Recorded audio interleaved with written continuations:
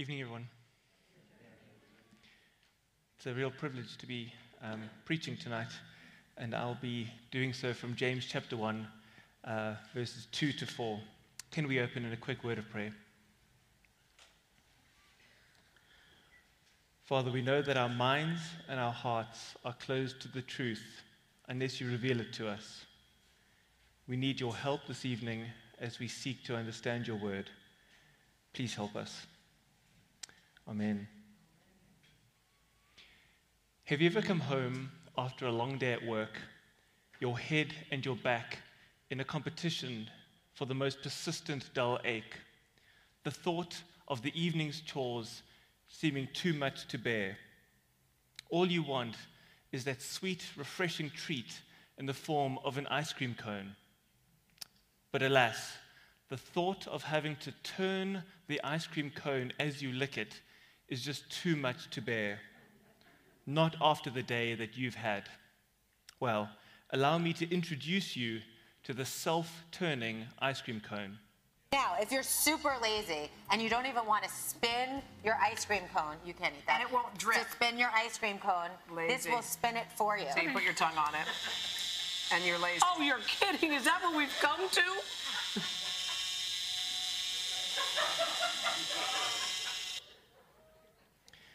Powered by 2 AA batteries not included, this invention is guaranteed to turn more than just your head as it turns the ice cream cone around for you.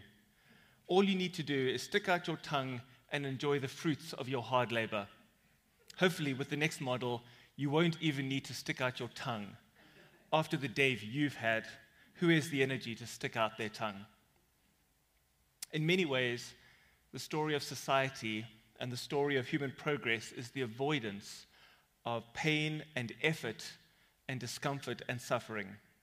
We have lifts that take us up when we need to be up, and when we're done, they will be ready and waiting to take us back down again. We have air conditioners for when it's too hot and heaters for when it's too cold. We have dehumidifiers for when it's too humid, and just in case you leave your dehumidifier on too long, you can turn on your humidifier to return you to the perfect level of humidity. All is right with the world. Of course, we praise God for the many ways in which our lives have become easier and more comfortable, often at the hand of inventors who have been spurred on by laziness.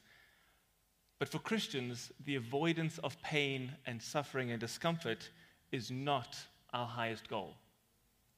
In fact, this passage that we'll be looking at tonight has a really striking exhortation about how Christians are to respond to difficult times. And that is what I hope we can dig into a little bit more as we look at James chapter 1, verses 2 to 4. And while I started on a lighter note about how humans attempt to avoid even the most minor of inconveniences, I don't mean to make light of suffering of anyone. In fact, I feel passionately that it's important that we get our doctrine of suffering right because, as we will see, and as you know, suffering is inevitable, but also the wrong time to sort out your doctrine of suffering is when you're actually going through a trial. You should not wait for a storm before you reinforce the hull of your ship. Let me read these verses for us. Please follow with me. James chapter 1, verses 2 to 4. Count it all joy, my brothers, when you meet trials of various kinds. For you know that the testing of your faith produces steadfastness. And let steadfastness have its full effect, that you may be perfect and complete, lacking in nothing. So just as an overview of the structure, verse 2 gives us the command or the exhortation, count it all joy, my brothers, when you meet trials of various kinds. Then verse 3 gives us the reason for that command. The testing of your faith produces steadfastness. And then verse 4 further develops that reason, saying that you may be perfect and complete, lacking in nothing. So if you'll indulge me, I think it would be really helpful if we dive into the reason first in verses 3 and 4, and then we'll return to the command itself in verse 2, which will hopefully then make more sense when we understand it in this context. So we'll first look at the purpose of trials, and this is where we'll spend most of our time. Then we'll look at the nature of trials, and then lastly, we'll look at how we ought to respond to trials. So firstly, the purpose of trials. Let's look at what our trials actually achieve from verse 3. The testing of your faith produces steadfastness. Now, of course, there are many verses in the Bible that deal with the purpose of suffering. So if you don't mind, I'd like to turn to another verse just to contrast with our verse, which will hopefully illuminate our verse a little bit more for us. So if you don't mind hopping over to 1 Peter 1, chapter 1, verses 6 and 7, because I think it's a really striking contrast. So 1 Peter 1, verses 6 and 7. In this you rejoice, though now for a little while, if necessary, you have been grieved by various trials, so that the tested genuineness of your faith, more precious than gold that perishes though it is tested by fire, may be found to result in praise and glory and honor at the revelation of Jesus Christ. So the progression of the verses in 1 Peter 1 goes something like, you go through a trial. This shows that your faith is genuine. Therefore, your response should be joy. And this makes sense. If you put something under stress and it survives, then you know it is of value. Our faith has been shown to be of value. We didn't know this before the trial. Now it has been tested. Now we do know its value. Therefore, we rejoice. Going back to our verses in James, it's not that these verses in James don't say that. I think they do, but I think they make an even stronger link. What do our verses in James say about the testing? These verses say that testing produces steadfastness. Not that testing shows steadfastness, or proves steadfastness, or demonstrates steadfastness. No, actually testing produces and results in steadfastness. The Greek word here, katagodzomai, is the same word that Paul uses in Philippians chapter 2, verse 12, when he gives the command to the Philippians to work out your salvation with fear and trembling. This Greek word, katagodzomai, means to work out, to produce, to achieve. So our trials are, if you will, working out our steadfastness. Paul, in his letter to the Romans, describes his own response to suffering in Romans 5, verse 3. So if you wouldn't mind hopping over to Romans chapter 5, and we'll start from verse 2, in fact. Through him we have also obtained access by faith into this grace in which we stand, and we rejoice in the hope of the glory of God. Okay, this is super easy to understand why Paul is rejoicing. Why shouldn't we be joyful about the hope of the glory of God? But then he goes on to say, verse 3, not only that, but we rejoice in our sufferings. You rejoice in your sufferings? Yes, he goes on, because knowing that suffering produces endurance, endurance produces character, and character produces hope.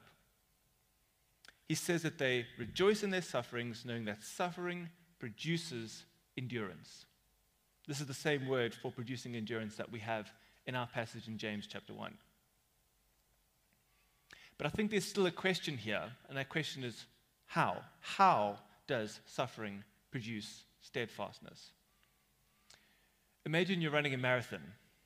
Now, this analogy certainly requires every ounce of my imagination as I try to avoid running at all costs, in marathons and just in general in life.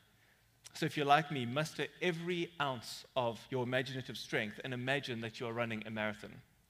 While you're running this marathon, I put a backpack on you and I start adding weights. And every once in a while, I start adding another weight, more and more weights into the backpack. Would you say that as I add weights to your backpack, as I add to your suffering, remember, you're already running a marathon, so suffering is guaranteed and is already considerable.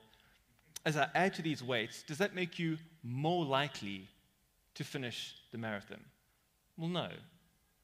In the same way, are we more likely to endure as Christians because God has brought things into our lives that make them harder? Surely not. I hope I'm not alone in being a little bit puzzled by this argument of Paul's. But I think the answer is this. Through our trials and our suffering, we grow. We mature in Christ. We develop and demonstrate more and more of the fruit of the Spirit in deeper and broader ways, and we lose the selfish, rebellious instincts of our hearts. In our marathon analogy, we can perhaps stretch this to say that adding weights while you run the marathon will make you a stronger runner over time. So in our trials and our suffering, we grow. And more importantly, most importantly perhaps, we rely more and more on God. Paul, in writing to the Corinthian church, speaks of his own trials, reading from 2 Corinthians 1, verse 8 and 9. Listen to how he describes his own trial. For we do not want you to be unaware, brothers, of the affliction we experienced in Asia.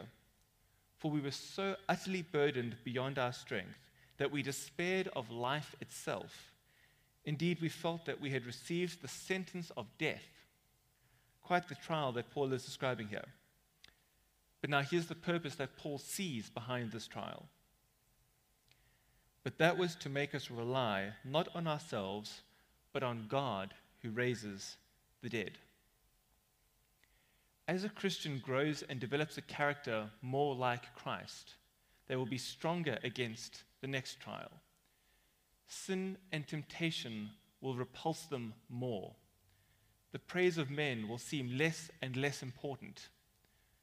When faced with the next trial, they will be more reliant on God than during the last one. They will draw on what they have learned about themselves and about God. They will draw on their deeper, stronger relationship with God. They will lean harder and sooner on His promises. And hopefully, with all of that, they will be in a stronger position to face the next trial. They will be in a stronger position to persevere, to endure. In other words, they will be steadfast. And it's not even about the specific lessons that the specific circumstances of that trial taught them. Although these lessons are useful and are a clear grace from God to teach us His wisdom. Let's imagine that your trial was that you were going through financial problems. And through this trial, you learned to budget better and spend your money more wisely. Next time you face financial problems, you will hopefully weather that trial better. But that's not the primary purpose of that trial. Let's imagine that your trial was that you were going through problems in your marriage. And through this trial, you learned to communicate with your spouse better. You learned to be less selfish, more loving. Next time you're experiencing marital problems, you will hopefully weather that trial better. But again, that's not the primary purpose of your trial. Your trials are designed to make you more reliant on God. That is their higher purpose. And because your trials have made you more reliant on God, you will trust Him more through the next trial, whether it is a broken marriage or a disappointing career or a wayward child or a devastating death. So that's verse 3. Testing our faith produces steadfastness because trials grow us as Christians. They make us more reliant on God and therefore make us steadfast against the next trial. But verse 4 tells us that even steadfastness isn't the ultimate goal here. Reading from verse 4. Let steadfastness have its full effect, that you may be perfect and complete, lacking in nothing. You see that last phrase, that you may be perfect and complete, lacking in nothing. This then is the goal of our steadfastness, and therefore this is the goal of our trial. Perfect and complete, lacking in nothing. In essence, having become perfectly sanctified. Now I think there's two ways to look at this. The one is linked to what we just said about how to get to be steadfast, which is the growth in Christian character that we experience, our sanctification. In other words, through our trials, we are sanctified. Therefore, we may become perfect and complete, lacking in nothing. This growth in Christian character then is both the cause and the effect of our steadfastness. But I think there's another meaning here, which is something that I think a lot of Christians will already know to be true, which is that we will only be perfect and complete, lacking in nothing, when we get to heaven. So then, this is not referring necessarily to our sanctification, but rather what we get from our steadfastness, which is that it will bring us to the end of our lives as strong, mature Christians. Our trials have made us stronger, more steadfast. Therefore, we can finish the race. In that sense, our trials have made us perfect and complete, lacking in nothing. Paul writes to Timothy in 2 Timothy 4, verses 6 to 7, that the time of his departure has come, he has fought the good fight, he has finished the race, he has kept the faith.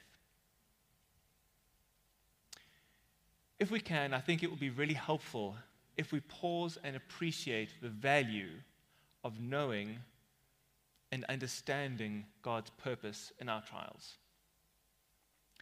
Seeing God's purpose in our suffering makes all the difference in the world. Without God's purpose in our suffering, we are the victims of random circumstances, forces of nature. We are the victims of harmful, hurtful, and foolish consequences of our own sin and the sin of others. But if we see God's purpose in our suffering, then we will see the suffering for what it is, which is a servant of God achieving his purpose in our lives. Our suffering is not some part of the universe over which God does not have design, purpose, and control. Can I challenge you, can I encourage you right now to think of your trials in this way, as a tool that God is using to sanctify you and keep you to the end? So we've looked at the purpose of our trials. Let's move to our second point and look at the nature of our trials. Let's hop back and look at verse 2. Count it all joy, my brothers, when you meet trials of various kinds. Now, the word used here for trials can refer to a range of different hardships and tests from God. Indeed, James supports this by using the term various trials. And indeed, one of the themes of the rest of the book of James is dealing with different specific types of trials. And I think we can think of these trials in a number of different categories. There's the sort of trial that will try to tempt us away from obeying God. There are times when disobeying God will seem so much easier than obeying him. There are times where disobeying God will seem to present a much greater reward than obeying him. We might be mocked, punished, persecuted, or even killed for our obedience of God, as many in the first century were. Perhaps obeying God will mean that we won't get the job that we had hoped for, or the spouse that we had hoped for. There are also the trials of struggling against sin and temptation. And I think it's okay to acknowledge that obedience is often difficult. There is no value in stoically pretending that it is not a trial sometimes to obey God. Obeying God and resisting sin is difficult. Sometimes it takes all the strength that we have to fight and resist the thing that we want most in that moment. Jesus describes living a life of obedience as taking up a cross. There is nothing easy about that. And then there are the trials of life's devastating tragedies and disappointments. Deaths, divorces, retrenchments, relationship breakdowns. And these are things that will try to draw us away from God, try to get us to doubt his goodness and his promises. Now, when we are given a command like this in the Bible that is rooted in an explanation like this one is, I know that for myself, I have an instinct to try look for all the reasons why this particular command won't apply to me. Let me find something in the context of the original author and the original hearers of this message that exempts me from having to obey this command. And this might be easy because, of course, everyone's trials are unique. There is really no one in the world who has suffered through exactly what you have suffered through. There is a temptation to say, James, you don't know what it's like to be me. You don't know what I'm going through. And friends, it's true that James in the first century church don't know exactly what you are going through. That's true. But we need to remember that James is writing to a church that has never not lived under persecution. This church has been persecuted from its inception. They were persecuted as a church far more than we are. But more importantly, Christ knows your suffering. and he has suffered far worse than anything we will suffer, even though he didn't deserve it. So friends, can I encourage you to keep your definition of trial as broad as possible and not try to exclude the trials that we are going through, whether it is times that we are tempted to turn away from God to the prospect of something that we think is better, or whether it is external persecution, or whether it is wrestling with sin and temptation, or whether it is dealing with some devastating personal tragedy. If we try to make this definition of trial narrow and exclusive, we start excluding what we're going through as being a trial, as James is talking about, then we risk not seeing our trial as a trial. And then we risk not seeing it for what it is. We might forget that it is actually a tool that God is using for his purposes. And then, of course, we might risk having the incorrect response, which is joy, which is what we'll look at in a moment. So can I ask you, are you resisting seeing your trials in this way? Maybe because you don't want to see them as a tool that God is using. Or maybe you are trying to avoid this command of James. If this isn't a trial, then I don't need to respond to it with joy. Or maybe you are stoically pretending that your trials just aren't that bad. Maybe because others have it worse off than you, you think that you can't claim it as a trial. Can I encourage you to see your trials for what they are? Tools working for God's purposes. Lastly, let's have a look at our final point, which is our response to trials, which is joy. Let's look at the exhortation from James. Count it all joy, my brothers, when you meet trials of various kinds. I think it would be helpful if we dealt with this term joy for a second. What does it mean to be joyful in the light of trials? Does joy mean happy? I think if joy means happy, then this is a really, really hard thing to do, right? In the midst of your deepest trial, is James telling you to be happy? Happy with the loss of your job, the spouse who walks out on your marriage, or the death of your child? Is James really telling us to be happy? Well, no, I think the answer to that is no. I think we can think of happiness as an emotion of pleasure, whereas joy is more of a state of being. I didn't come up with this definition, but I really like it. The definition of joy as a state of settled contentment in every situation. A state of settled contentment in every situation. Friends, I also want to stress something else here about Christians and emotion, which is that as Christians, we don't have the right to simply feel the way we want to feel. Christians cannot get away with saying, that's just how I am, about anything in their lives that is not biblical. That's just how you are might be the reason for your disobedience, but it is certainly not a valid excuse. And this counts for our emotions as well as for any other part of our lives. As Christians, we have a responsibility to inform our emotions just as much as we inform every area of our lives with God's truth. We should not be governed by our emotions. Rather, we should be striving to allow right thinking about God and about ourselves to influence the way we feel.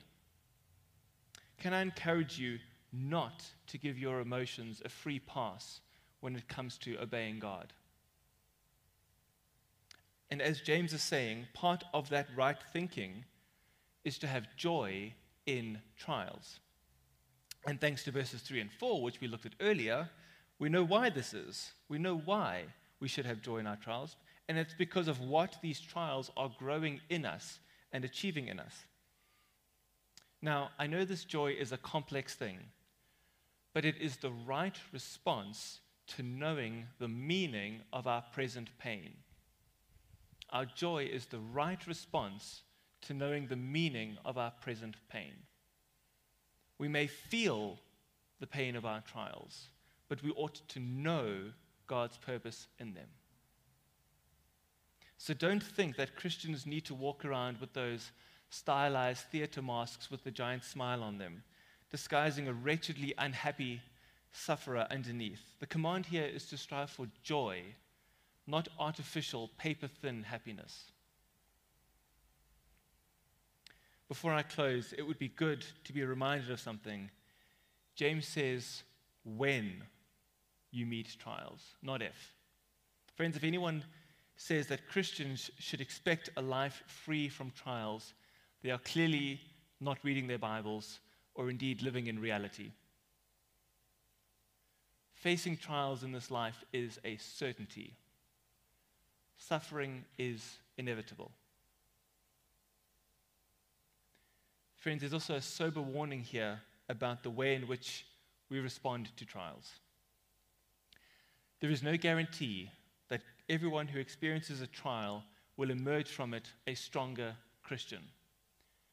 Sometimes God sends trials or uses trials as a way of showing who is saved and who isn't.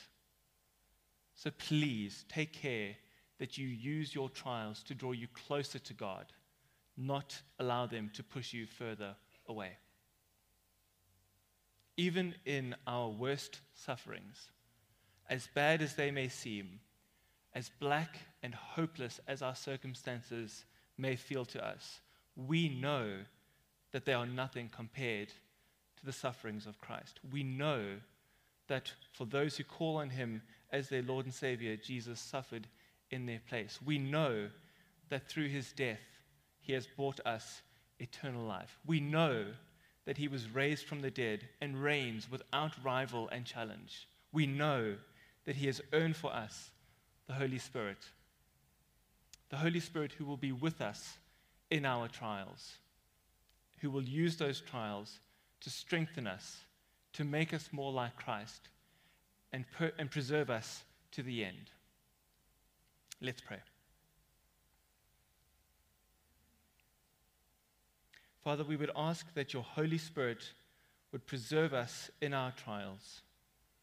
Help us remember the most important thing about our trials is not the suffering that they bring, but the steadfastness that they produce. Make us strong through them, and may we turn to you as the source of strength in our trials.